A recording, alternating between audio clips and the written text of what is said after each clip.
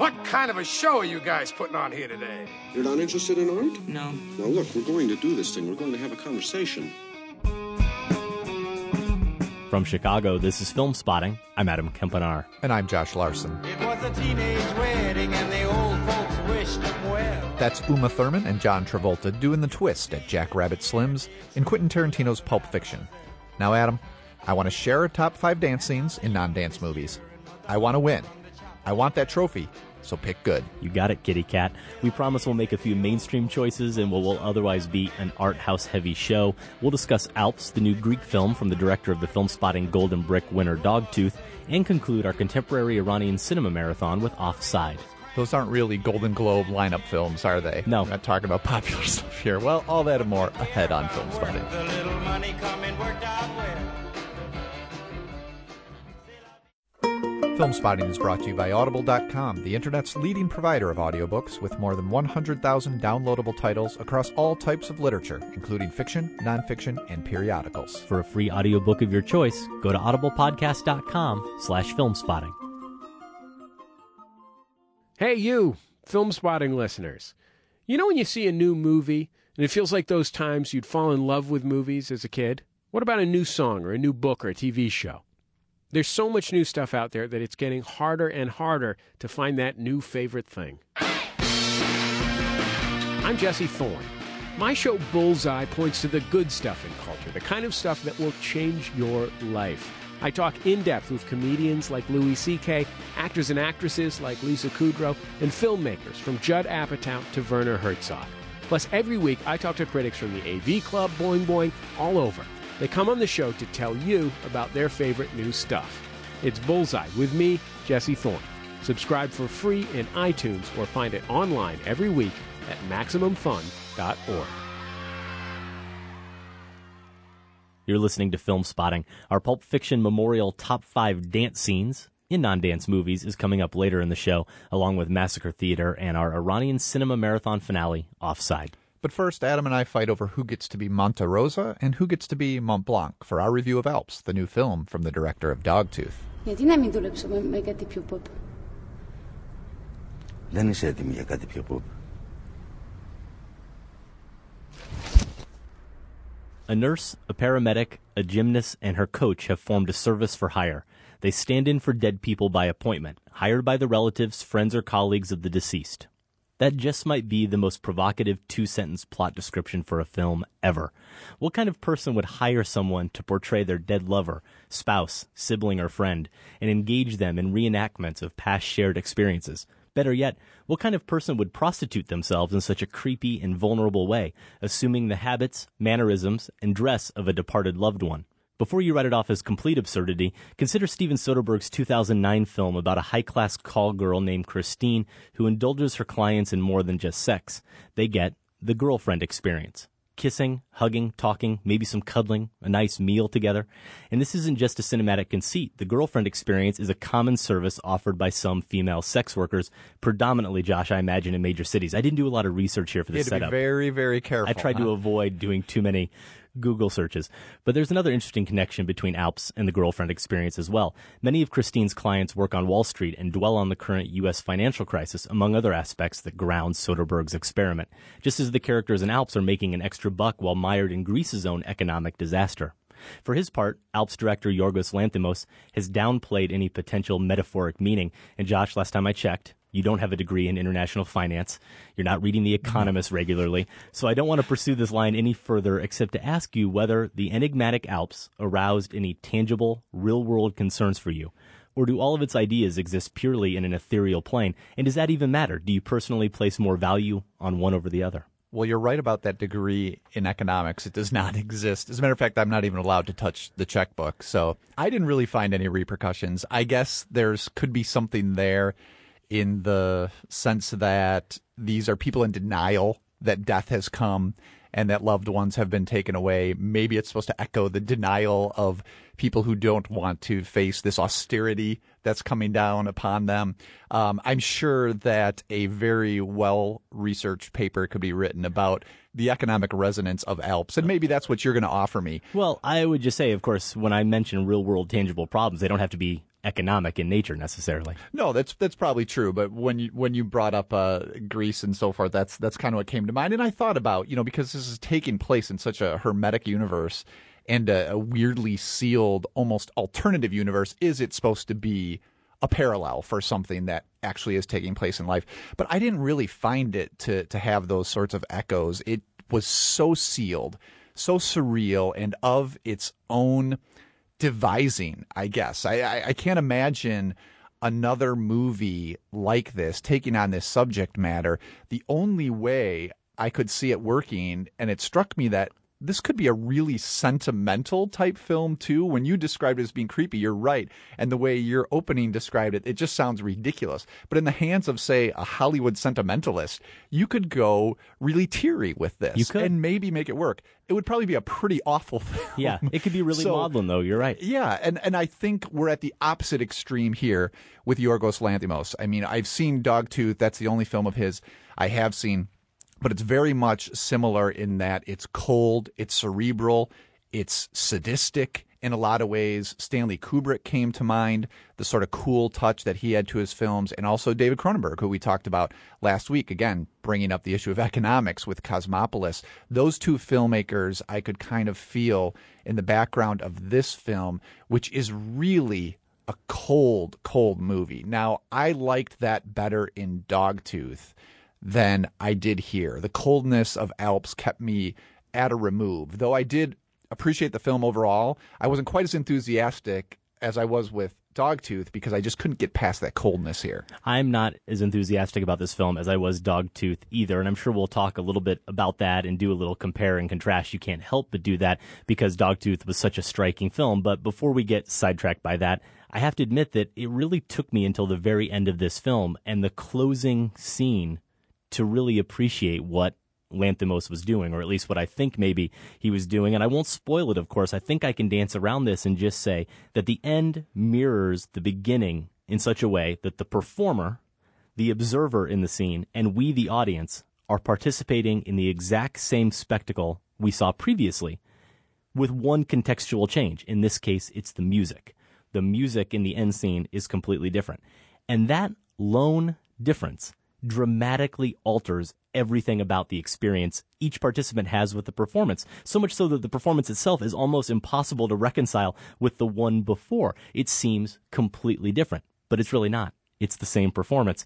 And it made me think a lot about Certified Copy, the Kiarostami film from last year that we loved here on the show and talked about a lot. That was in my mind a lot as I watched this film because I figured Lanthimos was playing at something similar to Kiarostami in terms of the notion that a fake can be just as good, just as valuable as the original thing. And here we've got these fakes, these substitutes standing in for the original person.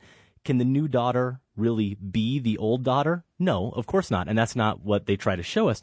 But it's not about replicating the original here in this film. It's not about matching it. Lanthimos seems to be exploring the significance of context, how even if some of the details of the fake don't match the original, it can still be powerful and revelatory for the people involved.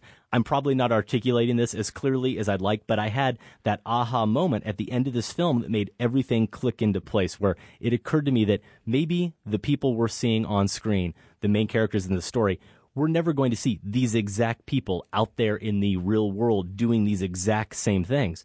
But are there people out there dealing with grief, dealing with despair in their own lives, in similar ways to the characters in this film, especially through the construction of personal narratives? Yes, I think very much so, and I think that's what he's getting at. You're describing the more emotional film, the Hollywood version almost, that this could have been when you talk about the I think that's more conceptual than emotional, but grief is a major part of this film and how characters deal with it. I've got to say, I felt this film threw grief out the window very early on, and it became more a movie about power, exerting power. That's a major part of it. And that's where the sadism comes in, and especially the people who hire this group, the Alps.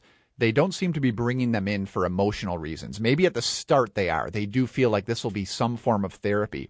But as the relationships in each case progress, it becomes a form of exerting power. And what I found it to be, less as some sort of echo of the grief we feel and how we work through that, is the way we treat others that we're in a relationship with as actors quite often. Now, we're not going to become so literal and tell them what to wear, or as happens here, the lines that they're going to say. Right. But I did find it interesting to watch these relationships develop and echo how we have expectations of the people we're in relationships with. And when they go off script, we can be cruel. So that was one thing that did echo for me, much more than grief. I really did not find any sort of emotional connection here for me to enter in the film, or any element of it being about grief that was revealing to me. You're listening to Film Spotting with Adam and Josh. We're talking about the new film Alps from the director of the much discussed, especially here on Film Spotting, film from 2010, Dogtooth. I think that's interesting because you're absolutely right that even more so than grief, this becomes a movie about power. Initially, when you said that, I was only thinking about the leader of Alps, who is very much a figure like the father figure in Dogtooth, who runs his family, runs his group with an iron fist. And there are some sadistic acts that are really hard to watch, and they're done in a very deadpan, matter-of-fact way, which kind of describes the entire film. And you're right that once you get into those situations with the substitutes and the people who have hired them, that it really becomes about a power dynamic. It becomes much more about them being able to control those people. And whether that's something where they didn't have that control in their actual lives with these actual people, and now they get to exert it, or that's just the way they're manifesting their grief, it's hard to say. He doesn't give us any answers there. So you're definitely onto something with the power dynamic. I think that's also just a way that Lanthimos grounds these films in a type of real world where you have this patriarchal figure kind of stomping his authority on other people. I think that makes sense. But for me, there was something going on here in terms of grief, and I think it largely has to do with the main character, sort of the main character. We see her more than any other. Angeliki Papulia is the actress. She's also the oldest daughter in the film Dogtooth. And what really is interesting there is that I did have to get over some preconceptions I had about this film just based on what little I knew about it from the description and how I was making these associations with certified copy and playing certain roles and the fake versus the original. As I noted, I expected these characters to try to become the dead person, to impersonate them, to almost trick the relative into believing it's really them. But each person who hires them has different ideas about what the substitute should do and asks them to do different things. And often it's just the mundane moments we all take for granted, the trivial conversations. There's actually a really fascinating scene with a boy where the main character I spoke of is reenacting a moment for the parents. It's either a reenactment of a scene in her bedroom where she's fooling around with a boy, right, and the parents walk in. Either this really happened and they want to relive it again for some reason, or it's an experience they'll never have. And so they're acting it out because they lost their daughter. They won't know what this is like to have that moment with their daughter. So what really appealed to me here is seeing how the people, not the substitutes, even though they're pretty fascinating too, but the people who hire the substitutes, how they manifest their grief in terms of asking these people to reenact those trivial moments, the mundane conversations from the lives you had with that person, or sometimes it's even moments of anger or frustration or jealousy. It's not a greatest hits tape of your best moments together. Yeah, these aren't all happy moments. That was very interesting that these are the ones they choose. And again, whether or not that's part of their grieving process, or is it a way for them to exert a level of control over a scene that they didn't have control of at the time. Yeah. So again, that's where I saw the idea of power coming into play, and that being you can't separate it. You're and right. I think the reason that jumped out to me too is because it's very much what Dogtooth is about, and it matches the aesthetic that Lanthimos seems to be most comfortable working in. Is this? He's almost like he's performing a scientific social experiment with these films. And I think in Dogtooth, because we were set in this single house on this property, we couldn't get out of it. It made more sense to be part of the experiment. Here in Alps, we're in the real world, supposedly, and so we're removed a little bit. So that distance from it, I felt more like I was kind of in a lab, kind of not. I couldn't quite get my bearing in terms of having any sort of attachment, even to the main character, the nurse, played by Papulia. She's very good here and brings a lot of humanity to what is a difficult role, because you don't really know, why is she agreed to be part of this group? Why is she performing in these scenes? And then the main narrative is driven by her decision to take a side job without the leader of the group's permission. And so we don't know why she's decided to do that. So it's a very vague motivation. Well, I think we come to know why she does it, and that's really interesting. But throughout, we don't. This is another key of Lanthimos, is the information he gives you It's very little. It is. And it's drawn out way further into the movie than most filmmakers would do. So you've got to stick with it and be willing to find out what in the world is going on here. So those are all points of remove where you're left outside of the film a little bit and left me a little cold compared to how I was with Dogtooth. Yeah, I think it does leave you a little bit cold, but I think this is a film that the more you dwell on it, this certainly happened with me, the more I thought about, the more I pieced together that end scene, for example, and saw how it played into the overall film, it started to really work for me. I started to really appreciate it. Now, as I said, like you, I didn't appreciate it quite as much as Dogtooth. I wanted to try to avoid the comparison too much to Dogtooth because I just don't think it's that fair. Even though the comparison could be fruitful, I'm not sure it's fair to our listeners who haven't seen Dogtooth. It's also maybe not fair to Lanthimos, who has made a separate, individual, unique piece of art with all the similarities. I was going to say, but how separate is it? It stands on its own, completely separate of Dogtooth, and deserves to be taken that way. They do also share a screenwriter for whatever it's worth, Efthimus Philippou. But Lanthimos himself, I saw an interview with him, a quick 4 or 5 questions, where he noted the primary difference between two films, even though, yes, there are a lot of similarities in terms of the power dynamic, some of the sadism, the play acting, reality versus fantasy is a major part of his films, including, from what I've read, his first film, Canetta, which isn't available on Netflix, and I haven't been able to get my hands on it. But he says that one is about characters escaping from fantasy. That's very clearly Dogtooth. And this movie, Alps, is about characters fleeing toward fantasy. And that is an interesting difference that we see in this film, because not only is it about why would these people, these grieving people, hire these surrogates, it is that question of why these surrogates would want to participate in this. And what we come to see from that main character and all the characters is that some hole in their own lives is being filled by joining these families. They're so low, they're filled with so much despair themselves that they actually need desperately to be part of this group, which allows them to feel something they clearly aren't getting from the rest of their lives. I thought that was fascinating. What you're saying about the power dynamic, that's also what makes this movie grounded in the real world, as abstract as it is. That's one of those comments, I think, on everyday life that you can extract from this film, even if, as I said, our everyday experiences don't necessarily match up exactly with this film. But it's true that I had that cold feeling when I initially got done with this movie as well, because it seemed to me that the people who have been hurt from losing someone,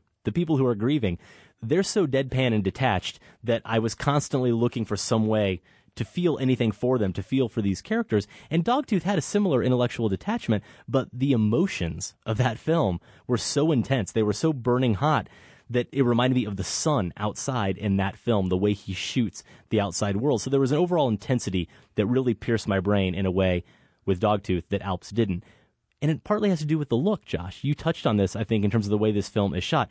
Dogtooth was this hyper sense of realism that literally was intense to see. Very bright, vivid colors. Gave you a sense that this world they're in may be the real world, but is really a complete fantasy. Alps is much more dreary, and there are often large swaths of the frame that are completely out of focus, which I don't recall seeing in Dogtooth.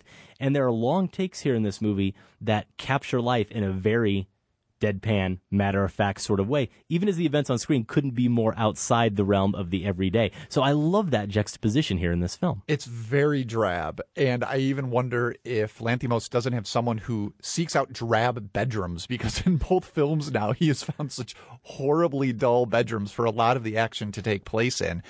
Dogtooth had the pool. It had the bright sun, so it had the some grass, other, the green grass. It's had some other elements to play with, and this certainly does not have that. But I did find almost every frame to be gripping in a different way. Lanthimos is spending a lot of time here obscuring the faces of his characters. We eventually see everyone, but not when we expect to, or often when we want to. Many of the scenes, the main person in it, we see from behind. Right. And we're watching them watch something else. And just the way he frames those, I found pretty captivating. So I think there is a lot going on here visually, even though overall it does have a drab aesthetic. But I want to go back to what you were talking about in terms of Lanthimos's reasons for how these two films are different. I think this is where critics do have to come in, and instead of applying what a director says about their films, but stepping back and saying, okay, that's what they were going for.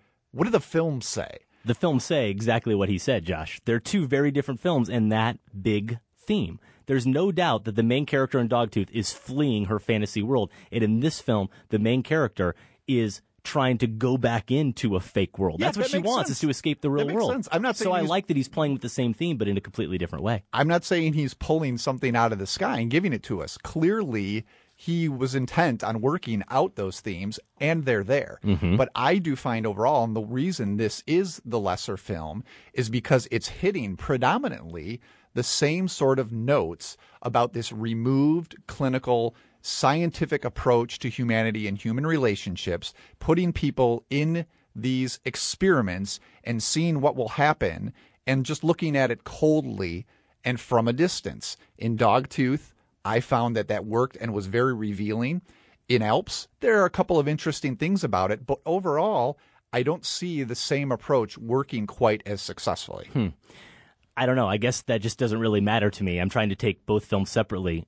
Dogtooth is the film I'd prefer to revisit first and probably multiple times, but that doesn't mean that this movie doesn't, as I said, really stand on its own and I think warrant more consideration maybe than you're giving it. I guess it's just hard for me to use a word like a lesser film. I'm trying to give him some credit for working within a style. And we praise filmmakers like this all the time. Wes Anderson keeps making Wes Anderson movies, but we find things that stand out to us, that appeal to us, new nuggets of truth that they're exploring. And this film has enough new nuggets of truth, new things that he's wrestling with in interesting ways to make it not just a follow-up to Dogtooth that we should compare to that film, but we need to take this one very seriously on its own. Maybe style isn't the right word to use, or even technique, or even aesthetic. Maybe worldview is what I'm trying to get at. When you feel a film has a way of looking at people and looking at relationships, situations in the world, I feel like the worldview is consistent among the two films. That's why I feel that's like a good it's thing. more fair to compare the two. And I guess what I'm getting at is Alps, again, overall, which I liked and think is a movie well worth seeing, uses that worldview in a less interesting way. Okay, well, we'll have to agree to disagree on that. Alps starts a run this weekend in Chicago at the Gene Siskel Film Center, and I'm sure is playing in other select cities around the country. If you get a chance to see it and agree or disagree with our takes, you can email us, feedback@filmspotting.net. You can also leave us a voicemail, 206-203-2463, or find us on Twitter @filmspotting and facebook.com/filmspotting. Adam and I were all set to perform Massacre Theater via interpretive dance, in keeping with our top 5 theme this week. But then Adam sprained an ankle in rehearsals. It happens. You feeling better? A little bit. Okay, good. A regular Massacre Theater is next then, plus the final film in our Iranian cinema marathon. Stay with us.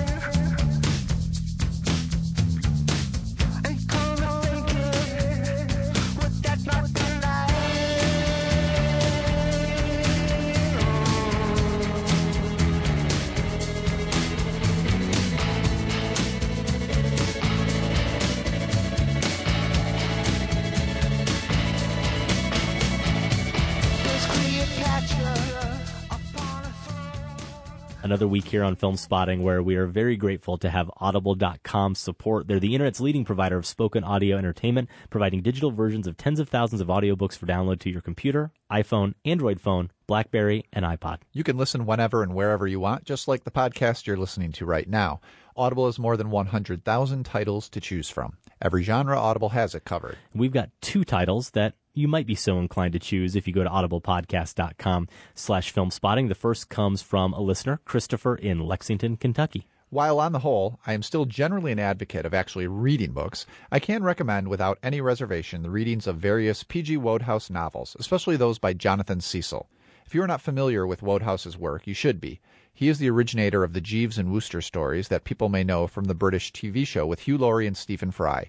These novels are absolute delights. Light, fun, funny, complete fun. an excellent relief from the stresses of the day. By the way, the next time we review a really good comedy on the show, my whole review is just going to be light, fun, funny, complete fun. That covers it. I love it. It really does cover everything. You also brought a recommendation to the table this week, Josh. It is. Well, I'm on page 600 of about 800 some of Leo Tolstoy's Anna Karenina, and I'm hitting a wall. Really? I confess I'm hitting a wall. I may need Audible to rescue me. So I checked out what's available there, and they actually have about 15 different options if you're interested. Some are the whole novel. Some are abridged versions.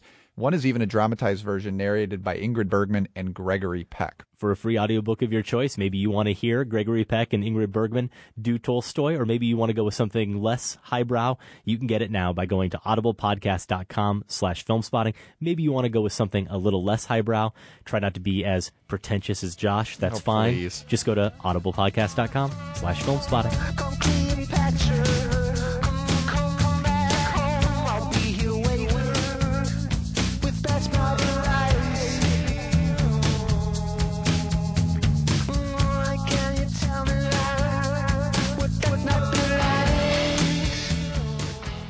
I met a girl. She's a cashier. No way, that's awesome. Yeah. Oh, you know, what's her name? White trash name. Guess. Mandy. Nope. Marilyn. Nope. Brittany. Nope. Tiffany. Nope. Candace. All right, speed Bring it round. serious. I'm going to rattle off some names, and when I hit it, buzz it, okay? I will tell you. You got me? Yeah. All right, Brandy, Heather, Channing, Brianna, Amber, Sabrina, Melody, Dakota, Sierra, Bambi, Crystal, Samantha, Autumn, Ruby, Taylor, Tara, Tammy, Lauren, Charlene, Chantel, Welcome back to Courtney, Film Misty, Spotting Jenny, with Adam and Josh. That's a scene from the movie Ted, Seth MacFarlane's comedy starring Mark Wahlberg. From this past summer, it's going to set up our poll question a little bit later in this segment, looking back on the surprises of the summer. I think Ted qualifies as somewhat of a surprise for me, Josh, in terms of just how funny I found it. And that scene in particular, the white trash name scene, was singled out during our review of Ted, maybe the single funniest scene of the summer. Yeah, that's probably the highlight of the film for sure. Well, speaking of funny, let's get to Massacre Theater, the part of the show where we perform a scene badly from a famous screenplay and you get a chance at winning a prize. Last week, Josh and I massacred this scene. At least once in his life, every man is a genius. And I'll tell you something, Rube, it's going to be more than once in your life for you. It's going to be a number of times because you've got it. From what I've heard here, yeah, you've got it. And you're stuck with it. And I don't care if you wanted to get rid of it. You couldn't. It's always going to be there. Now, I know there's no formula for it. I just don't know how you do it. And I'm not curious, mind you, because I want to use the material. I want you to understand that. I'm just curious because I don't know how you do it. I really have to ask you that. How do you do it? I think it's that I look at my whole life and I see the awful, terrible things in my life and turn it into something funny. It just happens. That's Jerry Lewis as Jerry Langford and Robert De Niro as Rupert Pupkin from 1983's The King of Comedy, directed by Martin Scorsese, written by Paul D. Zimmerman. The tie-in was the interview Adam did with Mike Birbiglia about his new film, Sleepwalk with Me. Birbiglia is a stand-up comic himself and also plays an aspiring comic in the picture. If you want to hear that interview or any part of last week's show, it's available via iTunes or at filmspotting.net. Unfortunately, I'm looking at the Film Spotting hat this week, Josh, and it tells me that either we were really bad with our acting, more than usual. Yeah, I think that's the case. Maybe we picked a tough scene, but I really thought that we picked a pretty representative scene, a memorable scene from The King of Comedy. That lack of a brimming hat tells me that maybe a lot of people need to check out that Martin Scorsese film because it's a great one. There wasn't an obvious tie-in either. I mean, it wasn't tied into a review or the top five, so maybe threw a few people off that way. Maybe threw a few people off, but definitely a film worth seeing if you haven't caught up with The King of Comedy. Why don't you reach into that hat and pick out this week's winner? The winner would be Anthony Morfitt from Cedar Rapids, Iowa. Cedar Rapids, the home of Quaker Oats, Eastern Iowa, my old stomping grounds. Go Hawks. Congratulations, Anthony. Email feedback@filmspotting.net. We'll set you up with your prize. It's a scene, man. Memorize it. What? Look, man, an undercover cop's got to be Marlon Brando, right? To do this job, you got to be a great actor. You got to be naturalistic. You got to be naturalistic as hell. We move on now to this week's edition of Massacre Theater, presented by Fandor.com, the premier location to discover, explore, and share great independent, foreign, and classic cinema. Film Spotting listeners receive the first 30 days free. Support Film Spotting and sign up now at Fandor.com/filmspotting. Fandor, essential films instantly. Well, we don't need to say it, but this scene does tie in directly with our top 5 this week. Dance scenes. We have slightly altered the text. You probably won't even notice, And I'm sure there are people out there who have the scene memorized, Josh, because it's a fairly famous one, but we've slightly changed it just to avoid mentioning the names, make it a little bit tougher here. Josh, I'm going to start it off, so you're going to give me the action. Are you ready? I am. Are you? No. Well, then here we go. And action. You know, at parties, everybody is supposed to be very happy. Perhaps you dislike them as much as I do. Still, as parties go, I think it might have been worse. Do you? Very nearly was a great deal worse. Oh? We were, it appears, to be treated to a little dancing exhibition, but now I understand we are to be spared that horror. I am that horror. It's a bit late for apologies, isn't it? Yes, a little late, I think. Well, say I'm sorry. I'm terribly sorry. But you're not sorry I didn't dance, are you? May I ask why? Because, my dear, when I accept an invitation to a party, I do not expect to find myself at an audition. Yes, you're quite right. Why do you want to dance? Why do you want to live? Well, I don't know exactly why, but I must. That's my answer, too. And scene. If you know what film we just horribly massacred, email the movie's title along with your name and location to feedback@filmspotting.net. Your deadline is Tuesday, September 11th. I just have to know, were you doing an accent there or not? It sounded much better when I rehearsed it by myself today. So yes or no? No. Okay. No, I had a much better accent planned. Okay. I had an accent planned. Yeah, well, that's what I was checking. The winner will be selected randomly from all the correct entries and announced on next week's show. To get official Massacre Theater rules, visit filmspotting.net. Once a final Birtle brother lies dead in the dust, I agree to give you your freedom. And I'll take you to rescue your wife. Where are we going?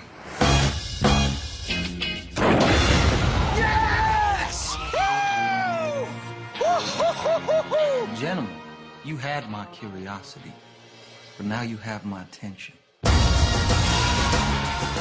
clearly the new Quentin Tarantino film, Django Unchained, there starring Leonardo DiCaprio, has our interest and our attention, as well as the attention of Film Spotting listeners. We gave you a very challenging poll question last week as we shared our top 5 most anticipated fall movies, and we narrowed it down to the 2 at the top of our list, the new Tarantino film, Django Unchained, or The Master.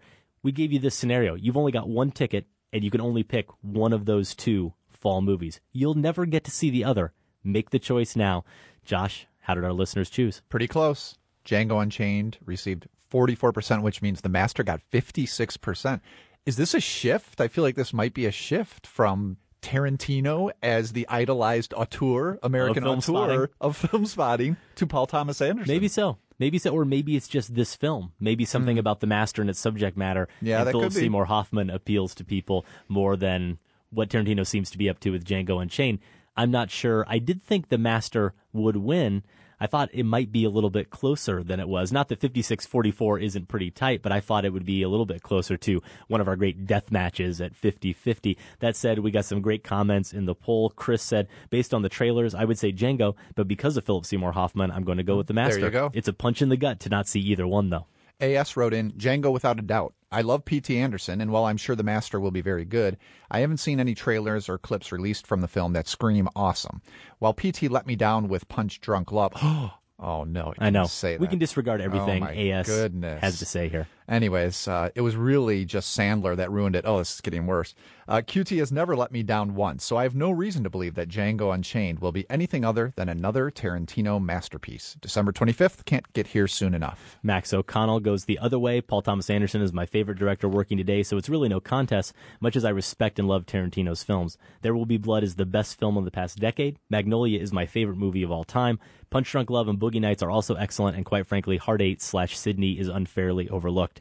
At the rate PTA is going, I'd be pretty surprised if The Master isn't at least in my top 5 at the end of the year. One more from Peter, who wrote, I've already seen most of the Corbucci and Leone films that Tarantino is cribbing, so I'll go with The Master. I'd choose a third, Killing Them Softly. The Andrew Dominic film. My pick, His follow-up to the assassination of Jesse James. He'd like to go there. Unfortunately, Peter, that wasn't an option. Thanks to everyone who voted in that poll question. We were looking ahead to fall. Now with this week's poll question, we're going to look back a little bit. With the end of summer being here, we're curious, what was your biggest cinematic surprise? We got to thank our producer, Sam Van Halgren, for these great options here. Josh, read them off. The Avengers was better than The Dark Knight Rises. Prometheus was worse than Aliens 3 or 4. Prometheus was as good as Alien or Aliens. A talking teddy bear was the funniest character. Channing Tatum can act. Matthew McConaughey can act. Robert Pattinson can act. All right. Well, I think I can guess. We should be able to guess for each other based on the summer of talking about movies here on the show and our reviews. We should know where the other person is going. So I'm going to predict for you, Josh. Do you know where you would vote in this poll? Yes. You do. I think I just made my choice, but now I'm trying to outwit you, so I may be changing it. I'm predicting you're voting Prometheus was worse than Aliens 3 or 4. Yeah, you got that. I think that was your biggest surprise. What about me? You're really in love with Prometheus, so I'm thinking Prometheus was as good as Alien or Aliens. Yeah, but that's crazy. It's not as good as Alien or Aliens. Belongs in the same universe. You can't go that far. Belongs in the same universe, but not quite as good. So as I look through the options, The Avengers wasn't better than The Dark Knight Rises. Prometheus wasn't worse or better than those options. A talking teddy bear was the funniest character. That was a little bit of a surprise. I'm keeping that in the running. Channing Tatum can act. That's Magic Mike. I already thought Channing Tatum can act. Not a huge surprise. Matthew McConaughey can act. I'm on record as saying that I think he has a standout performance in Killer Joe. He's also very good in Magic Mike, but that's not a huge surprise for me. I've loved him in other roles. So for me, it comes down to the talking teddy bear or Robert Pattinson. Mm-hmm. His acting chops that he shows off in David Cronenberg's Cosmopolis, discussed last week on the show. And picking between those two, it's Robert Pattinson. Is it really? Yeah, because... That's so biased. You've never even seen any of the Twilight films. That's true. So it's just his association with Twilight. He stinks of Twilight so much. I was afraid you might call me out on this. I was hoping you might do it a little bit more diplomatically. No chance of that. Josh, because you're right. I have nothing to base it on, but maybe that's just it. I didn't know anything about him as an actor, so it was a surprise to see him be that good. And I think he is that good as the lead in Cosmopolis. It's not a huge surprise to me that the guy who made Family Guy made a pretty funny movie. So I'm going Robert Pattinson. We want to know what you think. You can vote now at filmspotting.net. And there's a very good chance this poll question is going to help set up next week's show. We're still debating what our main topic is going to be, but one of the options that we're kicking around I think could be fun would be an end of summer roundup where we look at some of the movies, maybe 2 or 3 or 4, maybe not even the same movies. We could see different films that we overlooked from this past summer. So you're talking about Premium Rush might factor in, Lawless, just some of those films that are probably worth a little bit of discussion, but we didn't have time for. We're going to maybe make time for them next week on the show. So again, not a lock, but could definitely happen next week. 2 promotional notes I want to share before we move on, Josh. Do this every couple of weeks here. Want to promote Film Spotting SVU Streaming Video Unit, our sister podcast. I love it when they call us Film Spotting Original Recipe. I kind of like that. You could subscribe to SVU in iTunes, or all the info you need is at filmspottingsvu.com. This is Matt Singer and Allison Wilmore. They do great work. Every 2 weeks, a new show comes out. On their most recent show, they go through the Sight and Sound list a little bit, of course, as we did here on the show. They pick out some of their favorite movies that were on that larger Sight and Sound list that are available to see via streaming. They also discuss their listener's choice movie, Ingmar Bergman's Persona. And I love some of their segments. One of the bits they typically end with, they have 2 expiring titles, 2 movies they say are worth seeing, but are going to leave streaming very soon. And Matt actually has this week a title that came up in a lot of lists I saw online for our top 5 theme this week, Great Dance Scenes. He mentions as an expiring title, White Knights, Mikhail Baryshnikov, Gregory Hines in that film from the 80s. Wonder if that'll be on one of our lists. Not going to be on my list, but those 2 dancers together are pretty phenomenal. Again, we encourage you to visit their show at filmspottingsvu.com. We're also giving away a Blu-ray copy of Starship Troopers Invasion. I know there are a lot of Starship Troopers fans out there, and this is the 4th in the Starship Troopers series. It's an animated film that just came out on DVD last week. We've got the DVD and a poster to give away to one winner. All you got to do to win, email feedback@filmspotting.net with your favorite Starship Troopers line of dialogue. Oh, how to choose. There are some doozies. There are some humdingers in that script. Send us your pick. Feedback@filmspotting.net. We'll announce the winner next week on the show.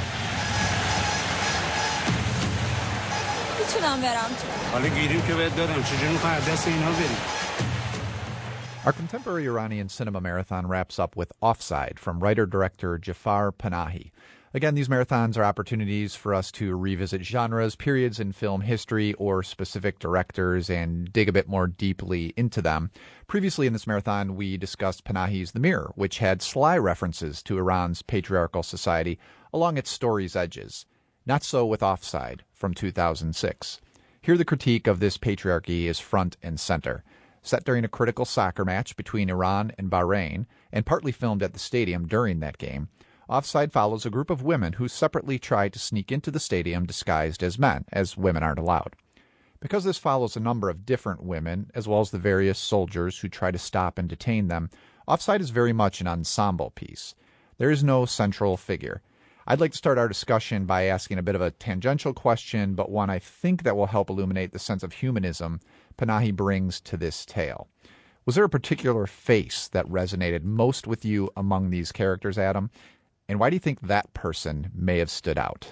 That's a great question. I really love that question because it does get at my favorite thing about this movie. And I'd love to come up with a more creative choice, but if I had to answer you right now, I'd probably pick Seema Mubarak Shahi as First Girl. That's how she's listed in the credits, just First Girl, because she's the first girl we see. It's the face we see the most. Mm-hmm. So I think we partly identify with her. She's kind of the main character in the ensemble, but again, it really is an ensemble, as we'll touch on here in a moment. Her face, though, is one of pure desperation. You get the sense looking at her that there's something more to her desire to see this game, maybe beyond her team qualifying for the World Cup. And we discover later that is, in fact, the case. Whether or not the way that's handled completely pays off, we can talk about, but there's just a longing that really comes through in her face. So that one probably stands out the most for me, though there certainly are a lot of good candidates to choose from. I'm curious to get yours. But this does get at the heart of this film for me because, sure, there are a lot of movies that are ensembles and give multiple characters their time and their points of view. But this movie is really a concerto. Instead of it being three parts, though, where one instrument gets a solo, here virtually every member of the ensemble gets their solo. You think it's going to be the story of this father who's going to the game, trying to get on a bus because his daughter went to the game, and it's the first face we see. He's afraid, yes, he's afraid that if she's discovered to be a girl pretending to be a boy and she's not supposed to be at the stadium, that bad things could happen to her. Not just jail, but she could be badly hurt, if not killed, if they find her. So you think it might be his story with his daughter as he goes to try to get her back. But then the two main guards, they get their movements. Each one of the girls being held in this makeshift jail at the stadium, they get their movements. Even the new guy they pick up along the way gets his own moment, his movement, where the narrative shifts its focus to him and allows us a glimpse into his world. That happens with really every character in this film. And if this movie ends up being political beyond the obvious, as you touched on, showing women not being allowed to do something men do for really vapid reasons. It comes up over and over again that the main reason girls can't go to the soccer game is really because they're afraid they're going to have to witness men behaving badly. Yeah, the salty language. The salty language could be a little bit too much for them. So obviously the film depicts that very directly, but it's also, I think, in the way it won't let any one character be the hero or villain.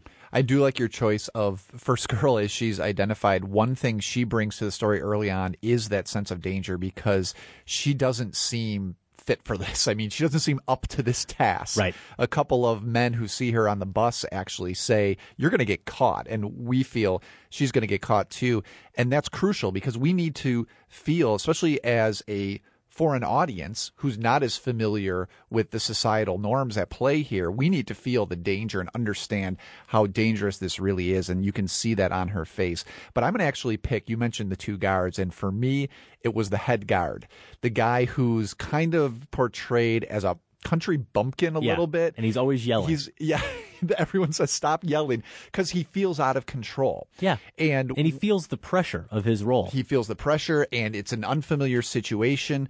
Why I choose him, though, is because you see the awareness dawning in him as the film proceeds. Why do we have these rules? What's behind them? What's the real point? Do they do any good? Even though he's the person who's supposed to be enforcing them.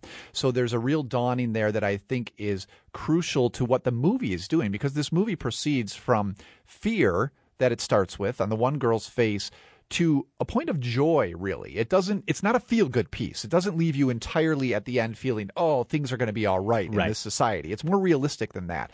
But overall, it does move from that fear to joy. And a big part of it, again, like you mentioned, is the ensemble. The recurring theme here is camaraderie, and where it bubbles up where you least expect it. So it starts early on when that girl is detained, when First Girl is detained, and you feel like something terrible is going to happen to her. The soldier who's escorting her takes her to this back stairway.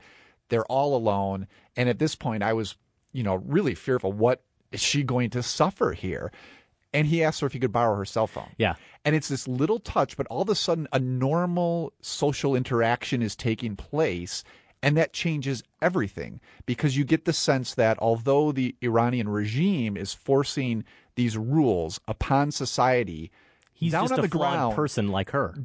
And down on the ground, these people are going to interact with each other in healthy ways. Obviously not everywhere, but we get to see pockets of humanity. And really, if the movie is political, it's because Panahi is working in that way. He's not delivering a sermon about how terrible these rules are. Instead, he's undermining the rules by showing that when you let good people just be themselves, look how ridiculous these rules are. Well, you touched on it with sports. That's why this is the theme or the main subject matter of the film.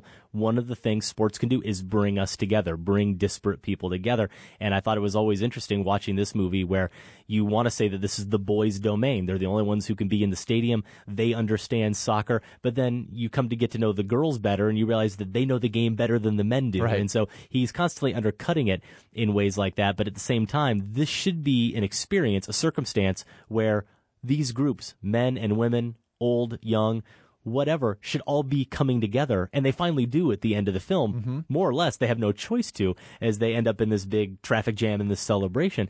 They are united for their country. Again, that is something sports can do. Did you think about this film, how it fit into the marathon overall? We talked about it a little bit with our last film, Fireworks Wednesday. I touched on how sometimes on just even a superficial level, you could see how, okay, if you've seen another Asghar Farhadi film, you'd know this was his film. And so on with some of the other directors, whether, again, it was from our marathon or just other films we've seen of theirs outside the marathon. This film definitely feels like Panahi from The Mirror, the person we saw in The Mirror, my favorite film of this marathon so far, in terms of the girl on the bus, just on a basic level. Also the feminist bent of it, as you touched on. But, of course, it's not as blatantly about cinema as The Mirror is, or his film from this year, This Is Not a Film. But he still sneaks it in. And if I'm being honest, I didn't have nearly the same reaction to this film as I did to The Mirror or Close Up or A Moment of Innocence. But this movie did just further convince me that Panahi has to be one of our most important, vital directors today. For him, cinema is a living, breathing, organic entity. He doesn't just go to a film set, have his actors act out the dialogue on the page, shoot it, and everyone goes home. He finds ways for real life, for fantasy life to all mingle together and alter each other.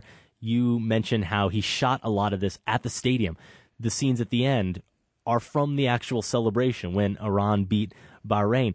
You do get the sense sometimes, the way the camera is moving, that people around them aren't necessarily sure what's going on, aren't completely in on the fact that a movie is being made. You always get the sense with Panahi as a director that he's catching life as it happens, even in a film like this that is clearly more traditional and more conventionally staged than something like The Mirror. You still get that organic, we're making a film out of the basic ingredients of life that really strikes me about him as a director.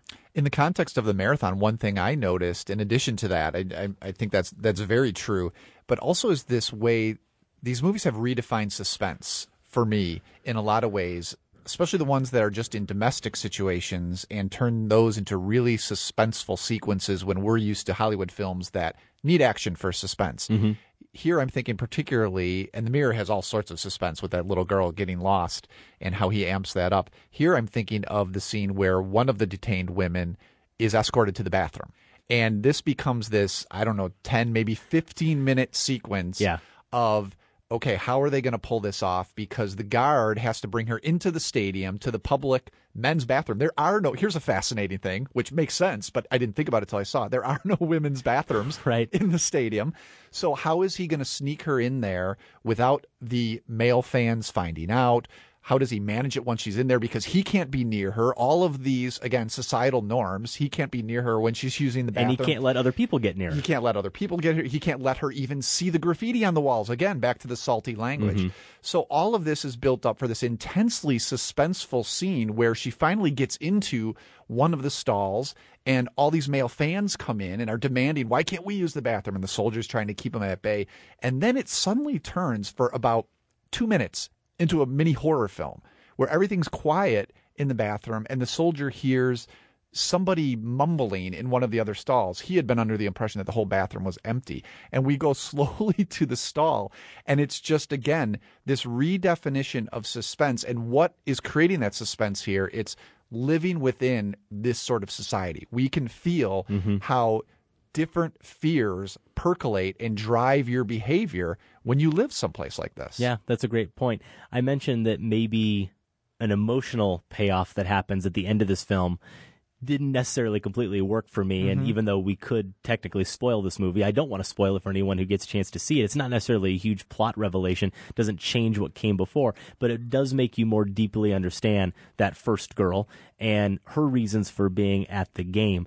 And that felt to me like it was tacked on. Yes. It felt to me like Panahi was going for some kind of emotional resonance. He was trying to hit a point home that otherwise the movie really wasn't interested in doing, and it didn't actually add a whole lot either. I was disappointed to see that little touch at the end. I'd agree with that. That's one of the few moments where this felt like one of those foreign films that a U.S. distributor would scoop up and try to sell to the malls. Does that make sense? Yeah. So here's a movie about Iranian women who sneak into a soccer game because they're not allowed. That just feels like this Weinstein Best Foreign Language Film winner. And there are touches like that. But then Panahi, and here's where he's such a true artist for me, there are other touches that are completely opposite where you never get in a movie like that. And the one image that I'll remember from this film, actually, even though we're talking about how it ends in joy and has all this camaraderie, is a very dispiriting one. And it's about midway through the film where one of the detained women is in the pen. They've got them all lined up in this pen, and a man walks by and recognizes her. And he chastises her for coming to the game and is really reaming her out.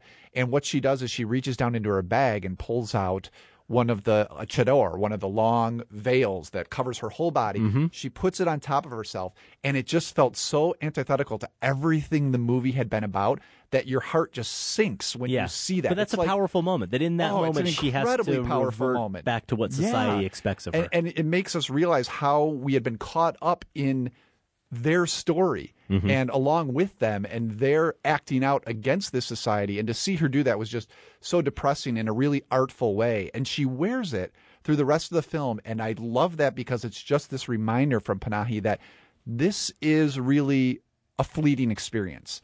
There are probably going to be repercussions for these women when they get home. Yeah.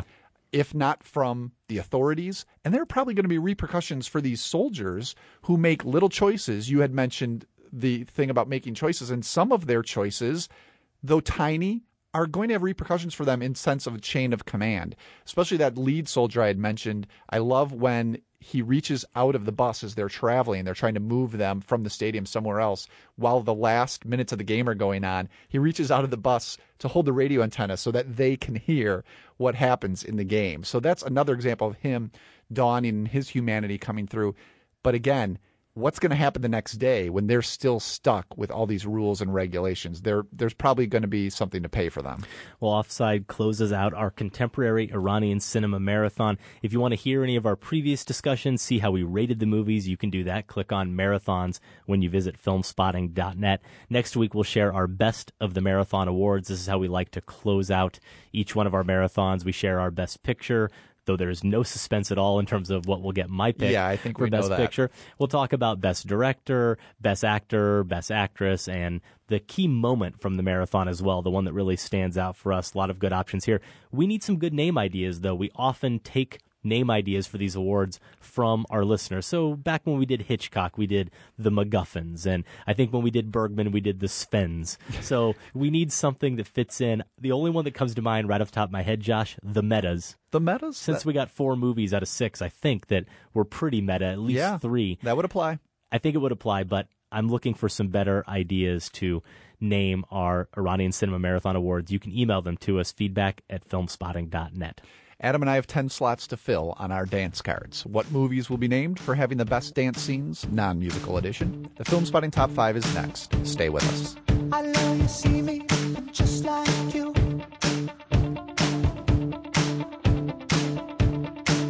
I love you, see me, I'm just like you. I'm just trying to make my way. I got a feeling that you can relate.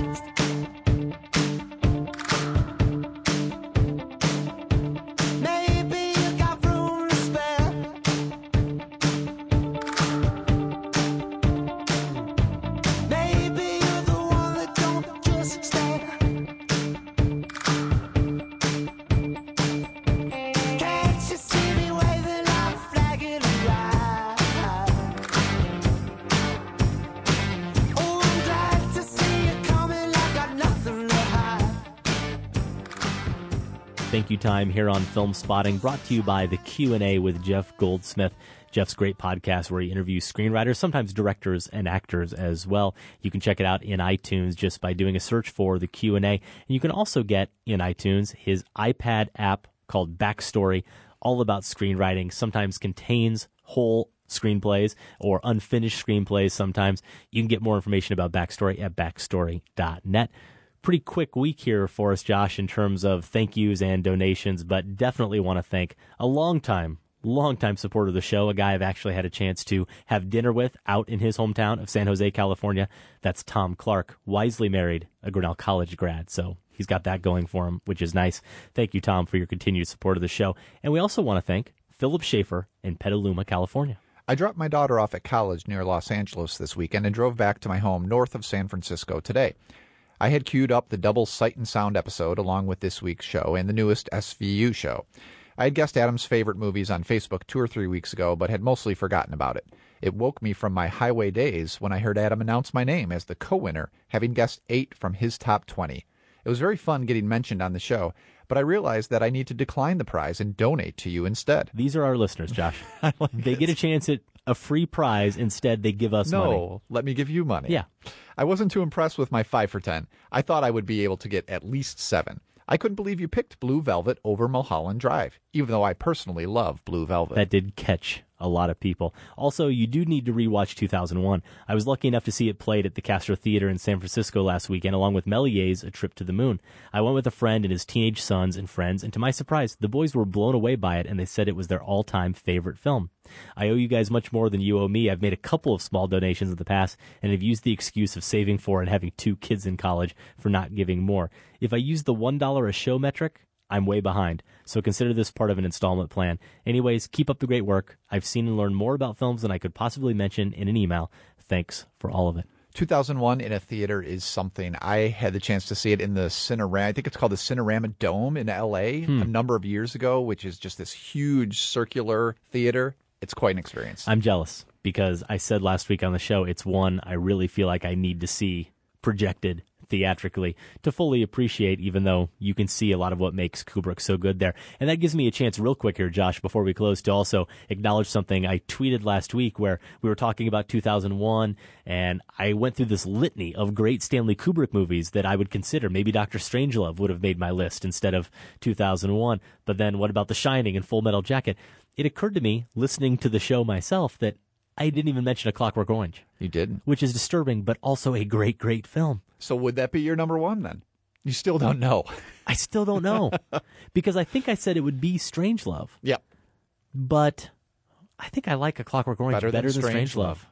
What about you? I'm going to stick with 2001. Okay. Yeah. Fair enough.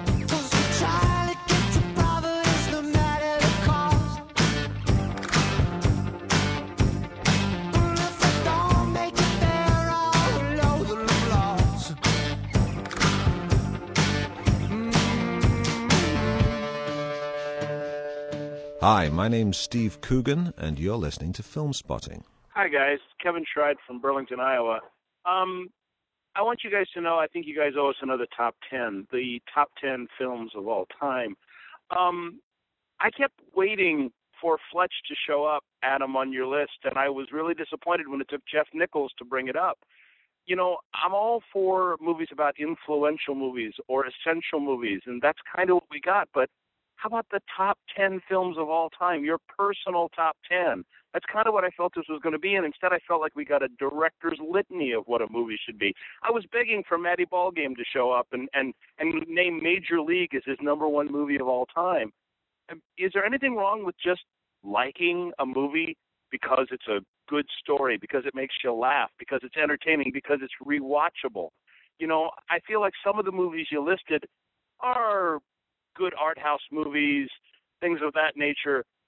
They're not your favorite movies. If you're going to list the top 10 films of all time, your personal top 10, give us your top 10.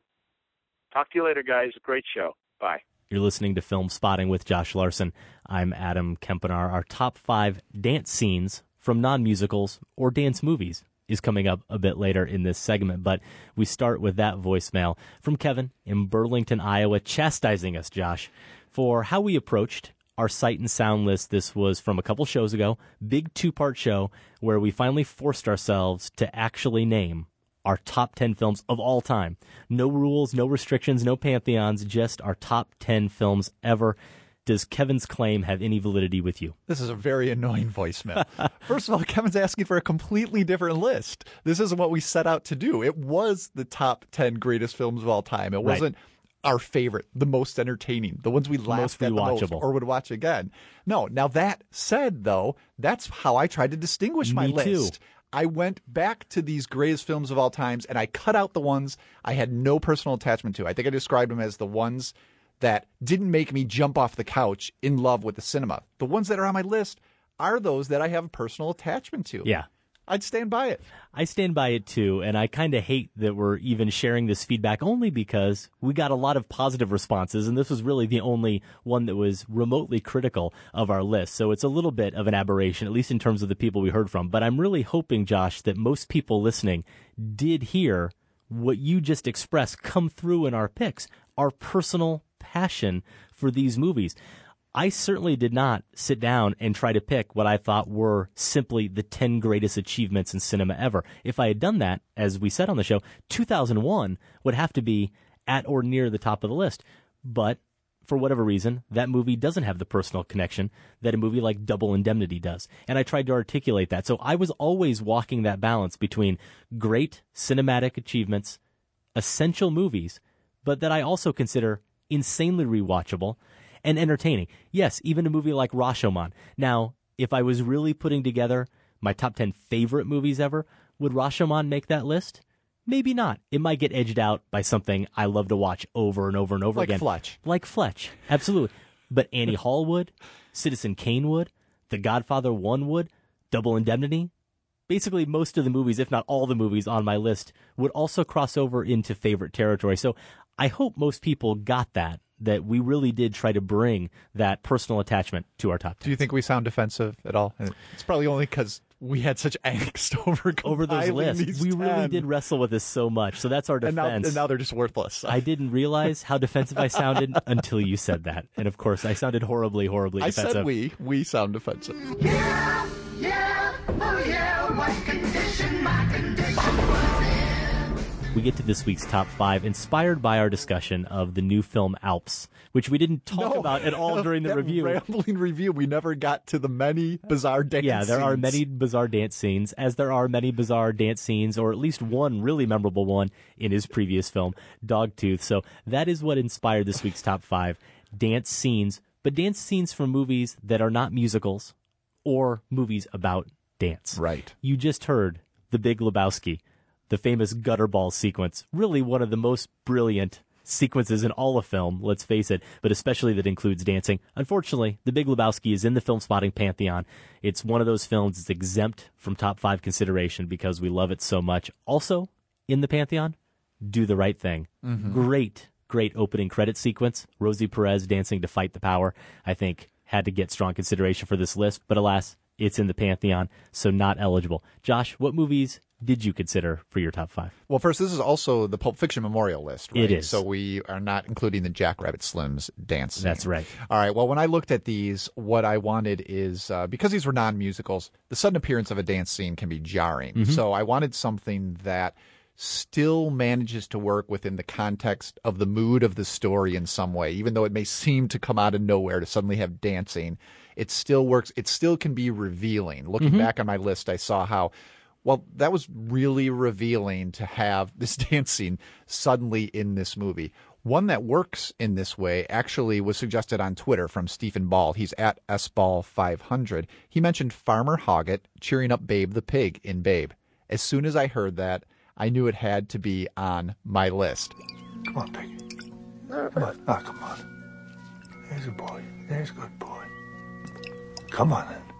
Come on. If I had words to make a day for you. Babe is one of the most unlikely of endearing movies. It's the story of a pig raised by sheepdogs who learns how to herd sheep, and it uses real animals, uses animatronic ones. It sounds like a disaster, but actually it works so well that it's one of my most beloved children's films of all time. Big reason this works is because of James Cromwell, who plays Farmer Hoggett. He's this taciturn farmer, and it's such a great performance because if Cromwell doesn't buy into this kind of ridiculous premise and movie, we're not going to buy into it at all. So he's our key. And he does buy into the point of doing a jig when Babe is ill, he needs to be fed, he won't eat, and so he starts doing this jig that cheers Babe up.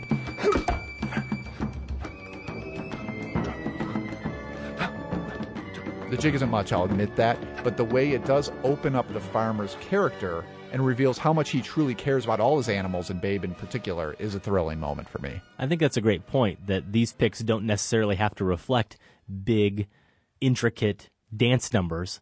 They don't have to really show even a whole lot of dancing skill. They just have to be memorable. They have to be something that reveals something about the characters or about the larger story. Babe is a movie that I remember seeing when it came out. I think I was working in a movie theater, maybe part-time when it came out, and I was constantly watching it, but I don't know that I've ever sat down and watched it. Oh, you've got to watch Babe. I don't think I have. There's a lot of that movie that's a total blank for me, so you've inspired me to check that one out. I'm sure the kids would love to see Babe. I know we've made this clear, but I just want to reiterate and try to avoid getting any emails from outraged people who don't understand how we overlook certain films. Not only are we overlooking musicals, but movies that are really about dancing. Even if they're not musicals, we just felt like those shouldn't be eligible for this list. So for me, a film I love, like All That Jazz, has some great dance sequences, not going to be here. Saturday Night Fever. I'm sorry, Josh, no Dirty Dancing, no Footloose. Oh, it's going to be a killer for you. It's going to be a killer for you to leave those off. Even worse for me, no Breakin' or Breakin' 2 Electric Boogaloo. For me, it'd be Step Up. I actually really like Step Up. I know you do. Can't include that. Yeah, I don't hold that against you. My number 5 is one I'm probably going to get held against me, probably by you and many listeners. I've said it before on the show. This performance and this movie, I think, are unduly maligned. It's the tango sequence from Scent of a Woman, starring Al Pacino. Oh, my goodness. Would you like to learn to tango, Donna? Right now? I'm offering you my services, free of charge. What do you say? Okay, yes, it seemed to launch a new, very big style of acting for Pacino. If anybody does an impression of Pacino now, that's what they do. They try to be Colonel Frank Slade from Scent of a Woman. But the bigness suits the character, and there's a lot of subtlety to the performance that people overlook often when they talk about Scent of a Woman. And this sequence, the tango, occurs fairly early in the trip to New York City with Chris O'Donnell. They're at this very nice restaurant, and they end up getting Gabrielle Anwar, this beautiful brunette, to come sit at their table while she waits for her boyfriend. And Colonel Slade convinces her to try the tango. She says that it's something she always wanted to do but doesn't know how to do it, and he gets her out on the dance floor. I think the dance itself is just a joy to watch, but I really appreciate it as well for how it does serve the character and the story. It shows that this guy who's been really gruff and really vulgar and very hard to get to know and care about up to this point, it shows he's a man of some refinement. You can't just write him off as this gruff military man. And it also puts us in the same position as Charlie, where you're expecting this to be a disaster. He's blind, after all, so how good of a dancer can he be? And he's leading someone that doesn't know what she's doing. And then we get to be really pleasantly surprised and pleased when it goes so well. I also like the awkwardness at the beginning of the scene, where you can tell she really doesn't want to get out there because she's afraid of how this might go, and that she might embarrass herself and might even embarrass him in the process. And it occurred to me thinking about this scene that that's really what dancing is all about. It's about being willing to embarrass yourself, to let loose. And that's, of course, why I suck at dancing and try to avoid it at all costs, because I don't want to be out of control. And you're not going to get me out on the dance floor. I don't care what the reason is. I believe that. See how I brought Son of a Woman all the way back to me? Yes. I'm very good at that. I'm going to give you the benefit of the doubt here because actually I am so much more familiar with people doing impressions of Pacino. And see, that's too bad. It's too bad. It's a good performance. I believe there might be some subtlety there. I don't really remember it all that well. So it's just one of those iconic, for bad reasons, I guess, performances that gets lost in the impressions that follow it. My number 4 is Justin Timberlake dancing, but just barely in Southland Tales. Really? Yes. All these things that I've done. You got it. Richard Kelly's Gonzo portrait of an alternative America came up last week, actually, in our discussion of Cosmopolis, because I found it to be similar in the way it amps up this country's nuttiness. Timberlake plays an Iraq war veteran, and he also is something of the movie's narrator, you could say. He does get a musical number. It's a satirical, patriotic rendition, and he lip syncs actually the Killer's song, all these things that I've done. What I like about this is the Busby Berkeley like chorus girls in the background, all the while Timberlake teases us with the possibility that he might dance. All we get, though, is this little shoulder shake, and it's in keeping with the endless unpredictability of the entire movie. Timberlake is doing other things here, though, while he's not dancing. He's communicating the exhaustion and the disillusionment that drives the movie, even as all this amped up Americana nuttiness is going on around him. You wouldn't read in all the things I saw in Alps, but you'll read into Southland Tales. You really don't You'll think justify Southland Tales. You hate that movie? I don't hate it, but I don't care for it. I'm not wild about it. But that sequence is a lot of fun. Oh, it's amazing. Yeah, it's really good. My number 4 dance scene. You know it's good because it was nominated for an MTV Movie Award for Best Dance Sequence. That's how, Josh. But it lost. It lost to Austin Powers, International Man of Mystery. Shame. And my movie is Boogie Nights, dancing to Machine Gun, the Commodore's song. They're at the club. It's about a minute long, and it just perfectly encapsulates the flying high 70s part of the story. You see the entire cast of the movie in this one sequence, mostly moving in unison. They're part of a team, but very much with Dirk Diggler standing out at the star. At one point, he's dancing in a circle with them, surrounding him on their knees, almost like they're praising him like he's a god. But what's great about the scene is how it's shot. It's really beautiful how Paul Thomas Anderson approaches it, because he makes it one long, unbroken take.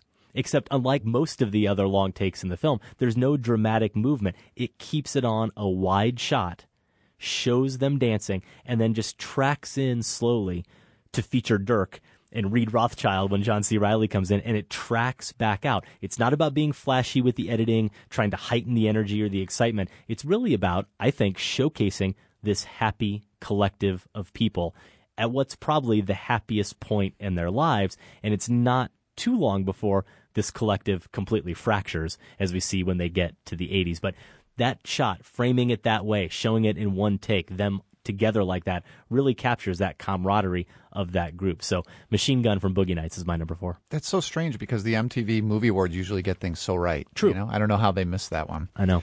My number 3 is the Madison Strutt scene from Band of Outsiders. Since we're calling this the Pulp Fiction Jackrabbit Slim's Memorialist, we have to include the movie that QT named his production company after.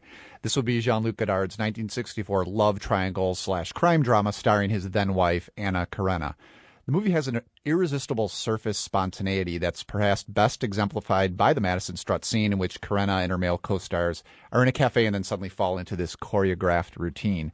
Of course, to make sure we're not having too much fun, Godard himself breaks in with his voiceover. I think he calls it a digression, and he has to describe each character's feelings as the dance proceeds. So you put all this together, and it's kind of a definitive moment for me for the French New Wave. It has this surface style, but also this overt intellectualism all in one dance number.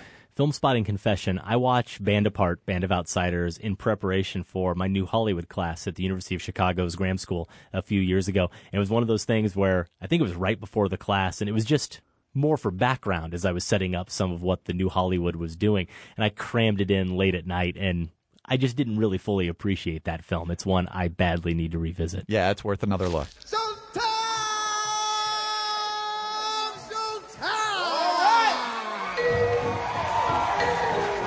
You're listening to Film Spotting. We're sharing our top 5 dance scenes, though these all come from movies that are not dance movies or from musicals. And my number 3 is Malcolm X from director Spike Lee. I can't use Do the Right Thing. It's in the Pantheon. I'm going to go with another Spike Lee choice. And I was doing a little bit of reading about this today because it's so interesting to watch that film, to watch Malcolm X, which is this epic story, justifiably so, and to see how he devotes so much time to this Lindy Hop dance sequence that happens at the Roseland Ballroom. And from what I read, it turns out that Malcolm X worked as a shoeshine boy at the Roseland Ballroom and became really enamored by this world. And what we see in this film is what he eventually rose to, which is one of those zoot suit wearing Lindy Hop dancers himself, who's also selling some reefer on the side to the people who come to the club. So the Lindy Hop was something Malcolm X was really into, and Spike Lee wanted to showcase that.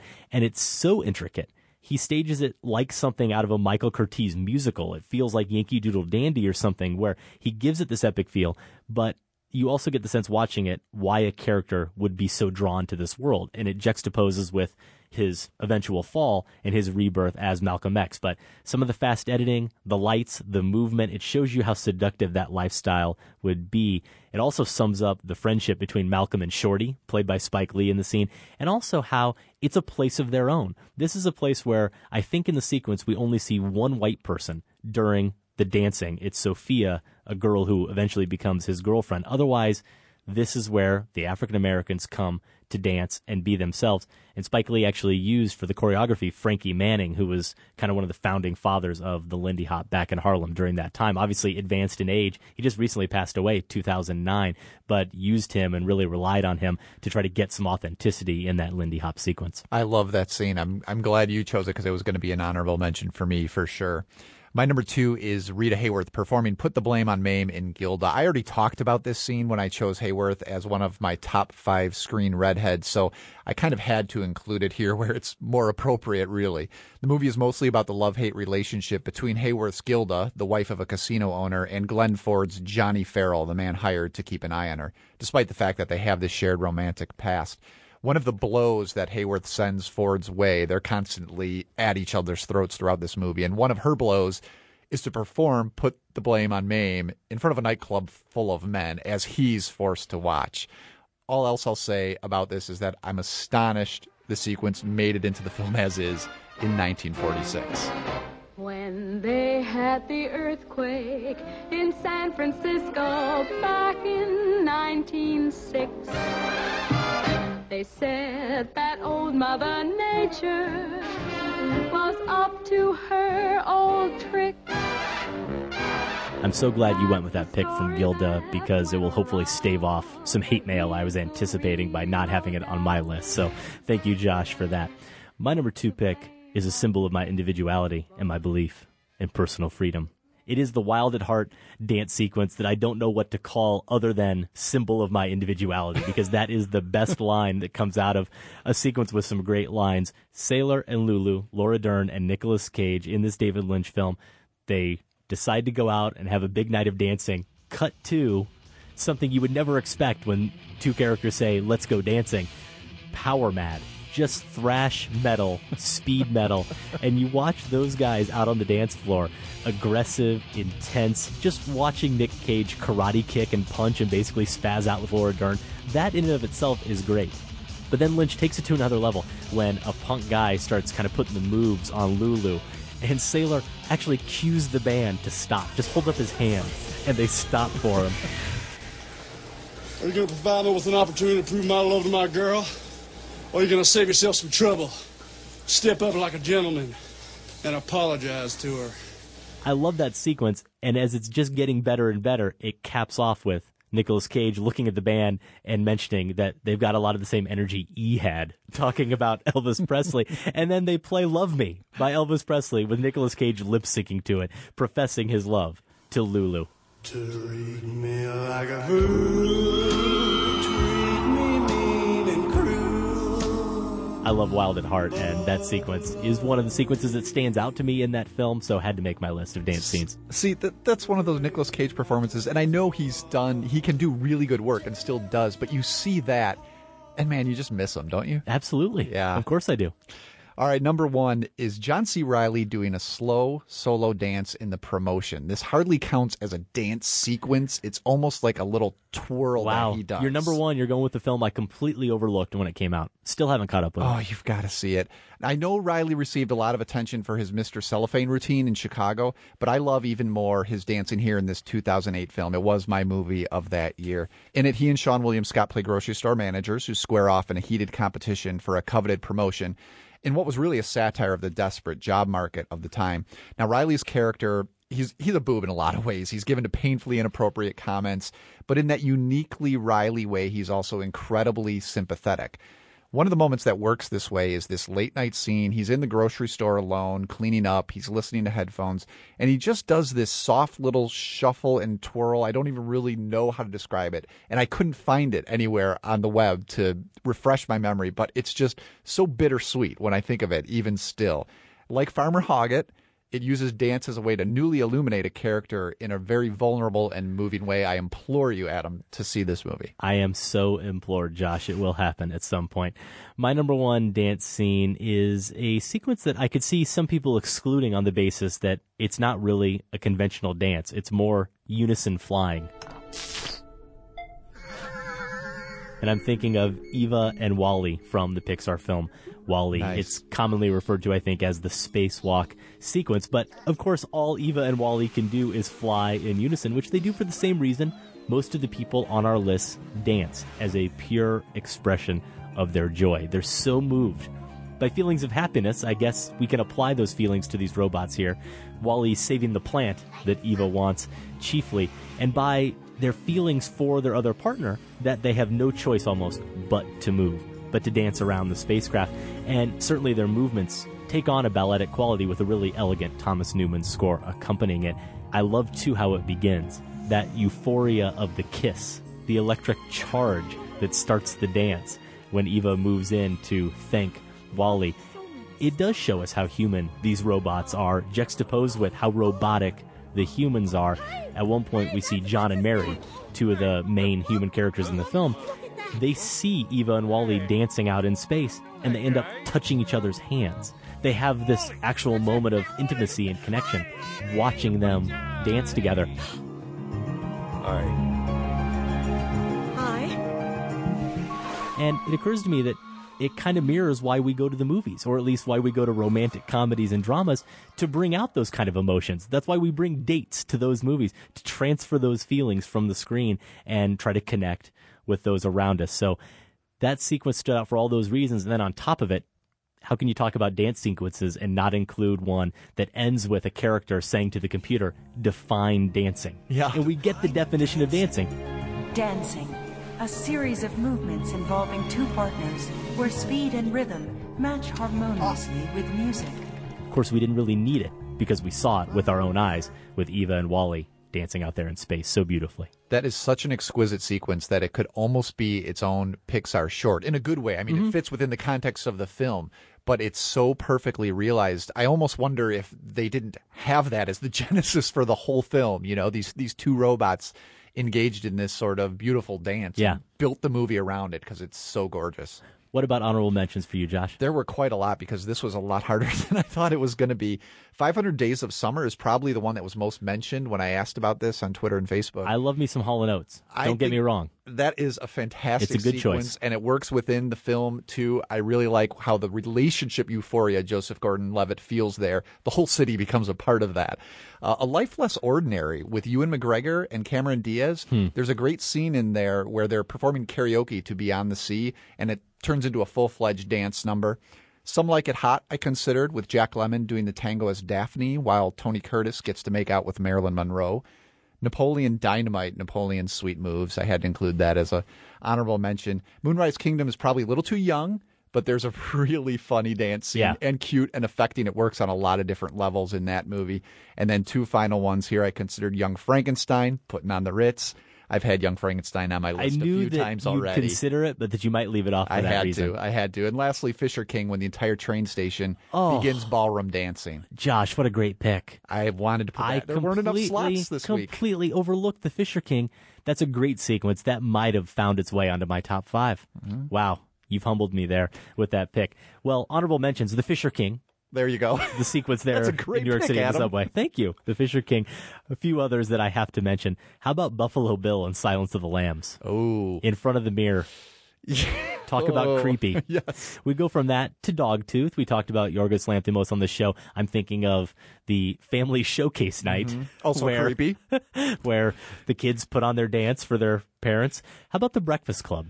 The Breakfast Club, where they're in the library and Anthony Michael Hall turns the music on and we see them all doing their individual dances, but then sometimes they're dancing together along the bookcase. Are you not a John Hughes guy? No, I am. That one just feels a little... When Hughes goes corny, sometimes I just can't get into it. That one feels a little corny, that sequence. I don't know. That's so ingrained as part of my childhood. I can't really look at it in any objective way. No, The Breakfast Club had to be considered. Mother, the Bong Joon-ho film from a few years ago, begins and ends with the mother and a dance sequence. Risky Business. Take those old records off the shelf. Tom Cruise in his underwear. Airplane, the spoof of Saturday Night Fever, had to be included. And Love is Strange, Sissy Spacek with Martin Sheen out in the forest of Terrence Malick's Badlands is also one I considered. We could go on and on, but we'll just wait to get your feedback and have more choices like The Fisher King that make me feel like a total idiot. Those are our top 5 dance scenes from non-dance movies. Send us your picks or any other comments about the show to feedback@filmspotting.net. You can also leave us a voicemail, 206-203-2463, or find us on Twitter at Filmspotting and at Facebook.com/Filmspotting. Out wide this weekend, The Cold Light of Day, which is an action thriller that has a pretty amazing cast. Bruce Willis, Sigourney Weaver are in this movie, along with the new Superman, Henry Cavill, or is it Cavill? I'm not sure.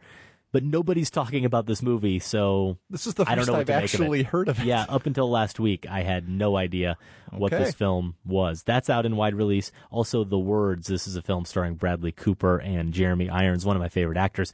In limited release, Bachelorette, which is a new comedy. Samsara, a really interesting sounding documentary, is opening here in Chicago and select cities. And Alps, the new film from the director of Dogtooth that we split on a little bit, but I think both ultimately recommend. Yeah, definitely. Next week on the show, we don't really know what we're doing. We could talk about arbitrage. Do you have to phrase it that way? We don't know what we're doing. We have no clue.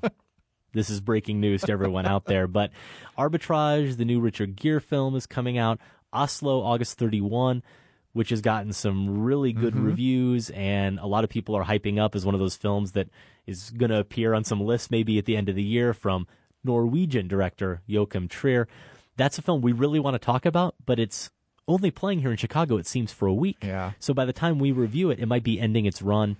So we're throwing Oslo around, but we're also kicking around doing our end of summer roundup where we get to some of those multiplex movies that we skip. So you'll have to tune in next week or follow us on Twitter to find out what we're doing on our next show. Filmspotting is produced by Golden Joe Dassault and Sam Van Halgren.